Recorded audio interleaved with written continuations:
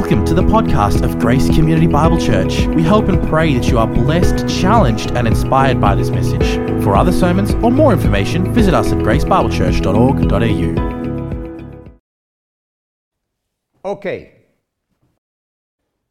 Where did I leave my keys?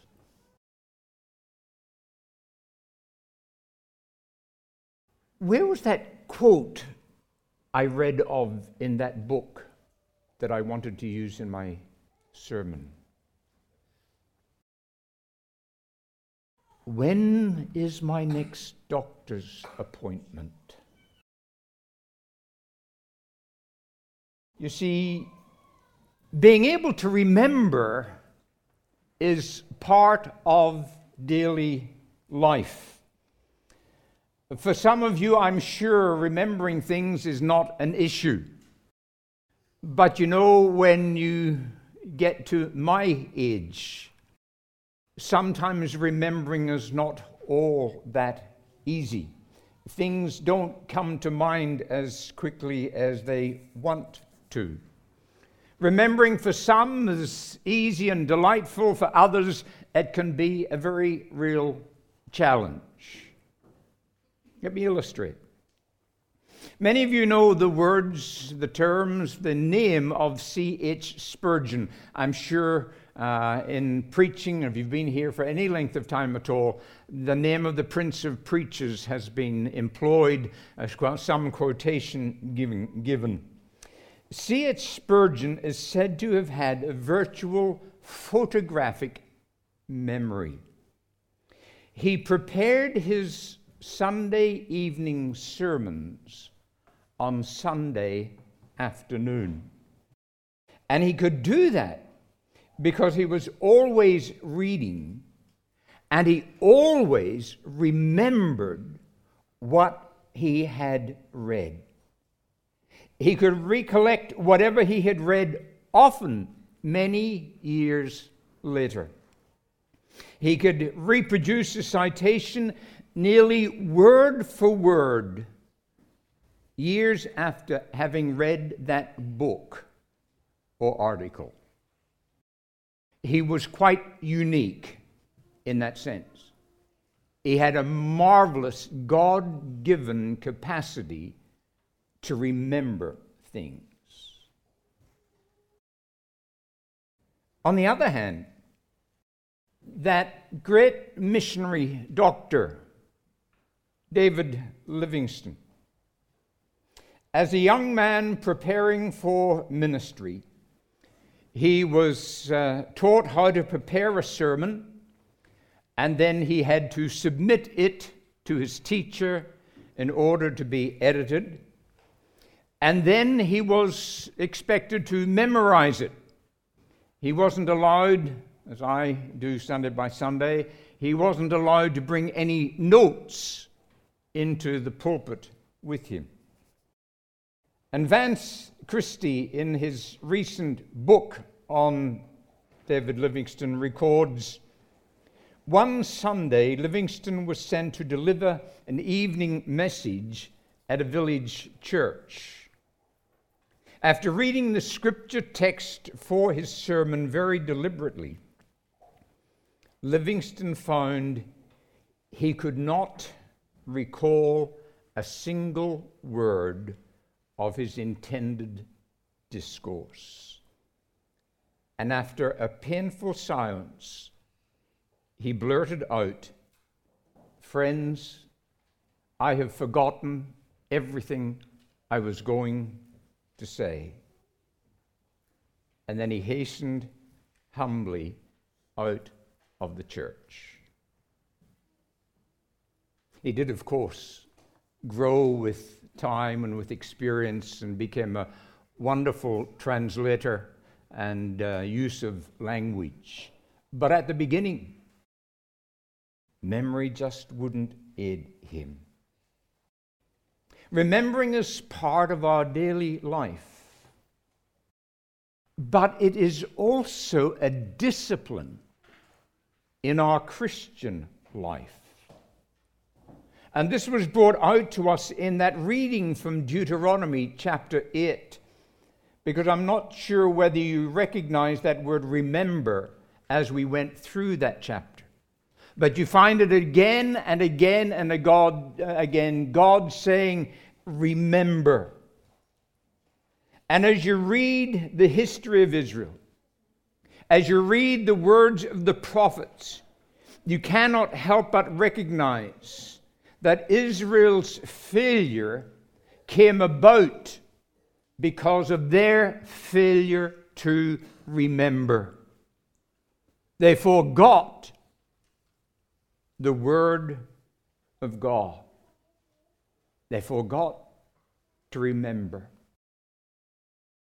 And so Peter, as the shadow of the valley was falling over him, he wrote this second epistle. And 3 times in that first chapter, 3 times in 4 verses, he says to them, remember, remember, remember. And what was it that he wanted them to remember? Nothing new, nothing recent, nothing novel or trendy. He simply wanted them to remember what they already knew. He wanted them to remember the gospel. He brings that out in verses 3 through 4. He wanted them to remember the graces of the gospel in verses 5 through 11. And so it is that our Lord Jesus Christ himself emphasized the discipline of remembering and clearly defined what we are to remember when he said those words which we have focused on this morning. Do this in remembrance of me. The Lord's table is a means of grace, and it's given to us to stir up our memories and to discipline our remembrance of Him. And what riches, what wealth is gathered up in that word. In remembrance of Him.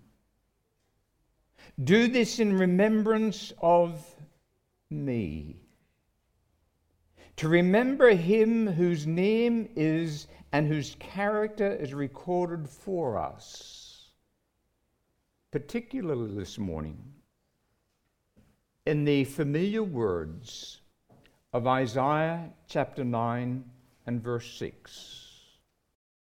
The wonderful Counselor, the mighty God, the everlasting Father, the Prince of Peace. Attributes that we usually simply recall during Christmas. I'm sure that's only that time of the year when you hear sermons on such a text. It's a Christmas text.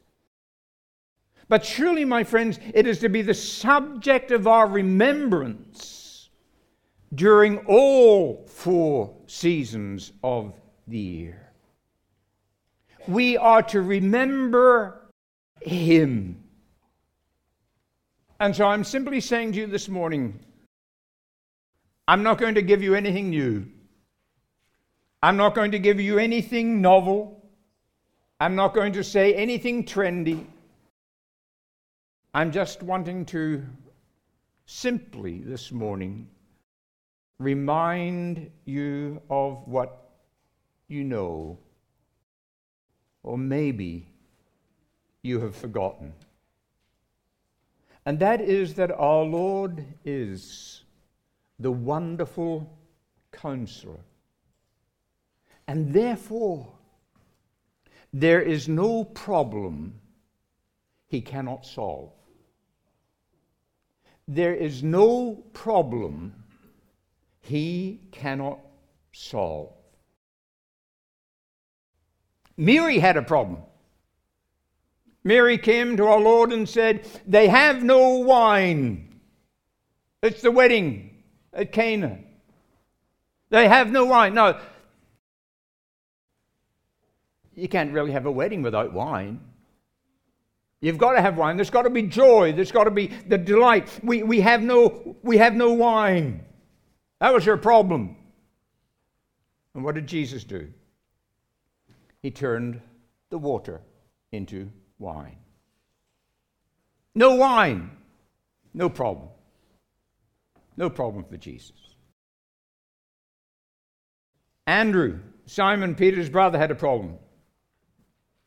There's a lad here who has 5 barley loaves and 2 small fish, but what are they among so many? And so Jesus took the loaves and fishes, gave thanks, and they were all filled with 12 basketfuls of leftovers. Nothing to eat? No problem. No problem. Bartimaeus, he had a problem. He was blind. He was sitting begging by the roadside. And Jesus called him. And he came, and Jesus simply said to him, "What do you want me to do for you?" "What do you want me to do for you?" And he said, "To recover my sight. To recover my sight." And so Jesus said, "Go your way. Your faith has made you well." And immediately he recovered his sight. Blindness, no problem. There is no problem that he cannot solve, including the greatest problem of all. For as has been said, the only real problem which God had to confront was the forgiveness of sins. For you see, God is just and righteous and holy and true. So he cannot contradict himself. He cannot simply pronounce forgiveness. He cannot simply pretend that a crime, a sin has not been committed. He cannot just turn his back on transgression, because sin, whatever the nature of that sin, is always against him. It's an affront to him. And so here's the problem. On the one hand, you have sinful man. On the other hand, you have a holy God. But how was that problem solved? Listen to the hymn writer. O loving wisdom of our God, when all was sin and shame, a second Adam to the fight and to the rescue came. Here was displayed, my friends, the wisdom of our wonderful counselor. For only by the doing and dying of Jesus, only by the shedding of his precious blood, only by the cross work of Christ was that problem solved. Only by the blood of heaven's beloved Son was pardon procured. And that is what we must never forget. That is what we need to remember day by day. That the blood of Jesus Christ, God's Son, cleanses me from every sin. That I can go to him because my problem, my sin problem, has been solved by a holy God. The wonderful counselor. There is no problem in your life and in my life that he cannot solve. We take it to the Lord in prayer. The wonderful counselor. So what else are we to remember? Well, this. He's the mighty God. He's the mighty God. And so we're to remember there is no protection that he cannot supply. There is no protection that he cannot supply. You see, you get this title, you get this characteristic in other places. In Isaiah 10 and verse 21, a remnant will return, the remnant of Jacob, to the mighty God. You find it in Deuteronomy 10:17. For the Lord your God is God of gods and Lord of lords. He is great, he is mighty, he is the awesome God. And the implication of this title, the implication of this name, this character, is that he is one who can help us. He is one in whom we can hope. The almost literal translation of the term is, he is the warrior God. He is the warrior God who defeats armies and who dislodges idols. He is the one who is able. Listen to the words of John Calvin, who put it this way. He is therefore called the mighty God for the same reason that he was formerly called Emmanuel. For if we find in Christ nothing but flesh and nature of man, our glorying will be foolish and vain, and our hope will rest on an uncertain and insecure foundation. But if he shows himself to be to us God, the mighty God, we may now rely upon him with safety. And so what did the Apostle Paul write? Ephesians chapter 6. Finally, be strong in the Lord and in the strength of his might.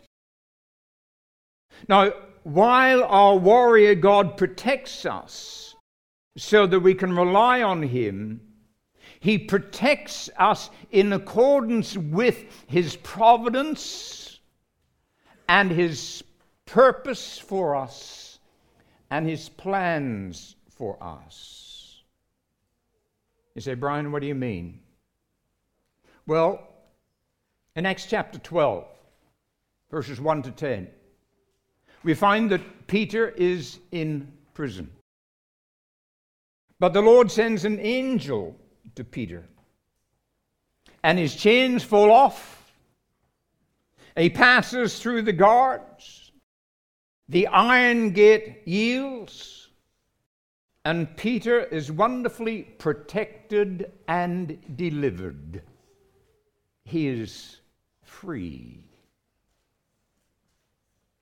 But then you come over to Daniel chapter 3, and you have the story, the record of Shadrach, Meshach, and Abednego. Listen to the words. I'm going to Daniel chapter 3 and verse 16. And Shadrach, Meshach, and Abednego answered and said to the king, O Nebuchadnezzar, we have no need to answer you in this matter. If this be so, our God whom we serve is able to deliver us from the burning fiery furnace, and he will deliver us out of your hand, O king. But if not, be it known to you, O king, that we will not serve your gods or worship the golden image that you have set up. These men refused to worship false gods. These men were more inclined to obedience to God, even than seeking deliverance. Their desire was to worship God. And so what was the conclusion of the matter? Verse 24 and 25 of that third chapter. Verse 24. Then King Nebuchadnezzar was astonished and rose up in haste. He declared to his counselors, did we not cast 3 men bound into the fire? And they answered and said to the king, true, king. And he answered and said, but I see 4 men unbound, walking in the midst of the fire, and they are not hurt. And the appearance of the 4th is like a son of the gods. delivered, protected. But there are two things we need to learn from this. And the first is this. This incident here is a sample of the way our mighty God protects his people. It's a sample. Get that in your mind. It's a sample of how at times in God's providence and plan he does protect his people. It is not a guarantee of dramatic deliverance and protection in every case. But what hope we glean from this incident, what joy we glean, is the fact, if I may quote the words of Dale Ralph Davis, the fourth man can always find his people. The fourth man can always find his people. Be they in a prison like Peter, be they in a fiery furnace like these three friends, or be they in a storm-tossed ship like the Apostle Paul in Acts 27. But in saying all of that, there are times when God's protection seems to be absent to us. Because that very chapter that talks about Peter's deliverance and protection, at the beginning we read these words, James was killed. You read on and you find that Stephen is cast out of the city and he is stoned to death. I remember January 8, 1956, 5 young missionaries killed by spears on the banks of a river in Ecuador. And so we ask, do we not, where is mighty God? Where is this divine protection? And oh, beloved, we come back to this. He was there, ordering the event, accomplishing his purposes, taking the slain saints safely home to glory, planting seed for the growth of his church. His protection was there, we just don't see it. And our problem so often is this. We fail to see the fourth man because we walk by sight and not by faith. How did Martin Luther understand this theme and this title? His favorite psalm, Psalm 46. God is our refuge and strength, a very present help in trouble. Therefore, we will not fear. And what's his hymn? With force of arms we nothing can, full soon we were downridden, but for us fights the proper man, whom God himself hath hidden. He and no other one shall conquer in the battle. And so Luther's prayer, O gracious God, I owe gratitude unto you alone, for it is of your glory that you show forth your wisdom and power in my unworthiness, foolishness, and weakness. What are we to remember? There is no problem that he cannot solve. There is no protection he cannot supply. And so thirdly, we are to remember that he is our everlasting Father. Therefore, there is no pity he cannot show. There is no pity he cannot show. Now, there's a textual, technical point here in this title. Because we must remember that Isaiah is writing of a child being born and a son being given. So that this name, this title, Everlasting Father, does not refer in this instance to God the Father, but to his Son, the Lord Jesus Christ, our Savior. And the meaning is, therefore, that the Son shares and shows the same attributes as the Father. The Son functions as a Father because he came to show us the Father. Isn't that what he said to Philip? He who's seen me has seen the Father. So what is true of the Father is true of the Son. In the words of the Athanasian Creed, such as the Father is, such is the Son.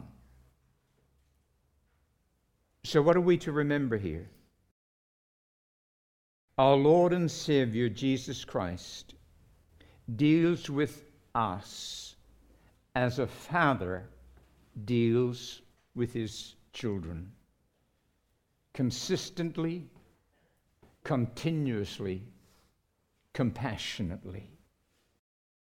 For, dear friends, he knows our frame. And he remembers that we are dust. And so he gives us grace for our weakness. He grants us pardon for our waywardness. And he gives us rest in our weariness. He says to us, don't be anxious. Don't be anxious. Because he knows all our needs. And he says to us, oh, my dear child, don't be burdened. Come to me, and I will give you rest. And as a father is responsible for the care of his children, so too our Father. For the Scripture says to us, does it not? Cast all of your care upon him, because he cares for you. He cares for you. What gentleness of spirit. What tenderness of heart. My dear friends, this morning, everything you've ever dreamed a father could be, Jesus is and will be for you. Sadly, the word father doesn't always bring to mind compassion and care and pity and protection. Far too many children experience hurt and harm, indifference and neglect by their fathers. But not so Jesus. He is our everlasting Father. That means once we are his forever. That there will be no goodbyes with him. If I may quote Spurgeon, there is no unfathering Christ, and there is no unchildering us. Nothing can separate us from his powerful pity and his steadfast love and his gracious compassion, because he is our everlasting Father. And yet, how sadly it is that so frequently we forget his gentleness, and we doubt his tenderness, and we forsake his promises, and we fail to rest on his fatherliness. We listen to our own voice. or we listen to the voices of this world rather than the voice of the Father. You know, I was reminded just the other day when I was reading the account of Jesus' transfiguration in Matthew's Gospel, Matthew chapter 17. And this struck me as it hadn't struck me before. You probably said it and seen it, and as I told you, I'm not telling you anything new this morning. But you read this, while Peter was still speaking, a voice from the cloud said, "This is my beloved Son, with whom I am well pleased. Listen to him." What's the picture? Peter is speaking. And the Father says, "Peter, keep quiet for a minute." The Father interrupts Peter. He says, "Peter, just be quiet and listen. Listen to what my Son has to say to you." And what did the Son say? Have no fear. Have no fear. How often we need to learn to stop doubting, to stop fearing, to stop laboring, and to simply remember that Jesus, God's beloved Son, loves us as the Father, cares for us as the Father. We're precious to him as the Father. He is the one who is our everlasting Father. And so there's no pity he cannot show. In his hands, he gently bears us, and he rescues us from every foe. Because finally, he is the what? He is the Prince of Peace. And therefore there is no power that he cannot subdue. There is no power he cannot subdue. Now, this element, this theme of power and authority, is very much the theme that runs through Mark's gospel, because Mark is eager to show us Christ in action in his power and his authority, and therefore we read of his power, his authority, and in his teaching, his power over sickness. His power over the elements. He can control, he can speak, he can muzzle the wind and the waves. They obey his voice. His power even over death. The incident of Jairus' daughter being raised. And then we see his power over sin and hell and death. For by his own death and resurrection, there is the death of death itself. And thus the apostle is able to write in 1 Corinthians, "O death, where's your victory?" Thanks be to God, who gives us the victory through our Lord Jesus Christ. Now, when victory is won and all opposition is removed, peace comes. And the one who bought and brought peace is our Lord Jesus Christ, the Prince of Peace. And therefore, he is our peace. And he has made peace. And having been justified by Christ, we have peace with God through our Lord Jesus Christ. And we may experience his peace within us, that peace which passes understanding. However, the context of Isaiah 9:6 points to more than our possession and experience of peace. Because when you read Isaiah 9 verses 4 and 5, that describes the context, that gives to us a description of the setting of this child who bears these names. And the conditions are these. It's a world at war. There's oppression and there's combat. Conditions that we today know so very well. And so this title of Prince It's the same word as you get in Joshua chapter 5. When Joshua went out and he sees a figure of a man. And who is that figure? I am the commander of the army of the Lord. That word commander is our word prince.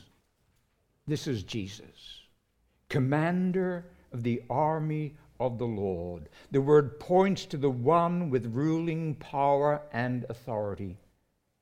The power held by our prince, and the power which is displayed so wonderfully in that second psalm.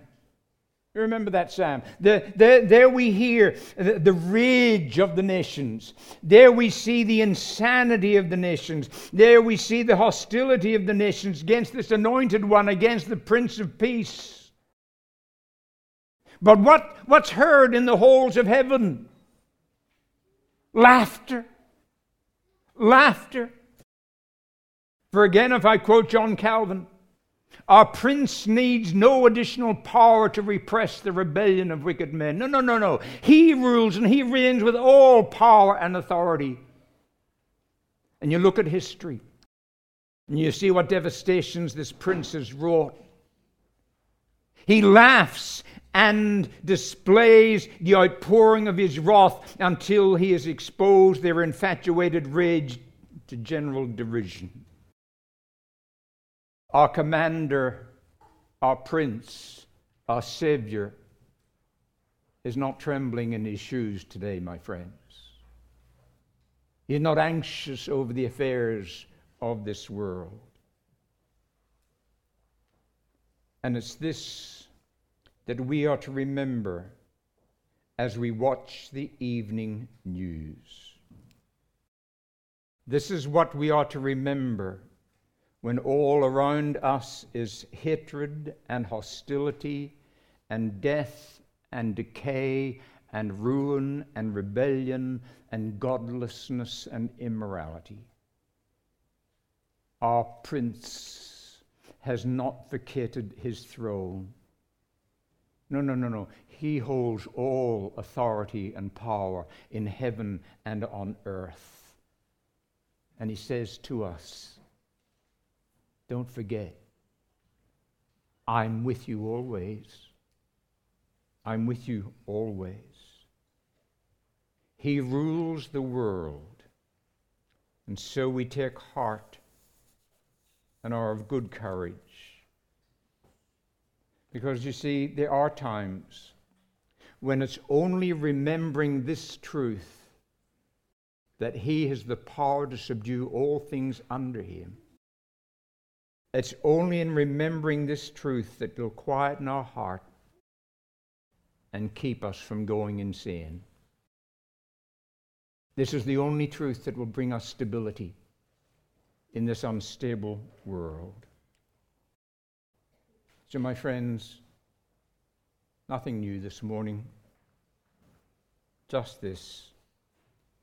Don't forget him.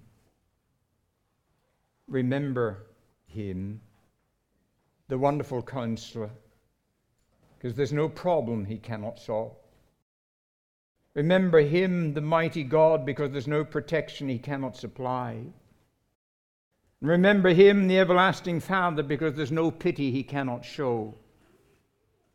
And remember that he is our Prince of Peace, and therefore there is no power he cannot subdue. Remember.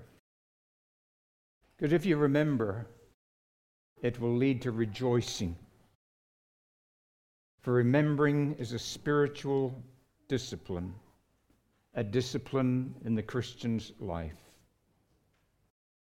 Failure to remember only leads to one thing: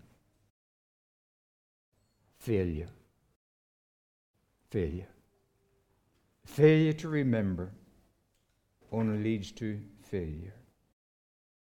And that's why Jesus said twice, so we didn't forget it, do this in remembrance of me. Let's pray. Father,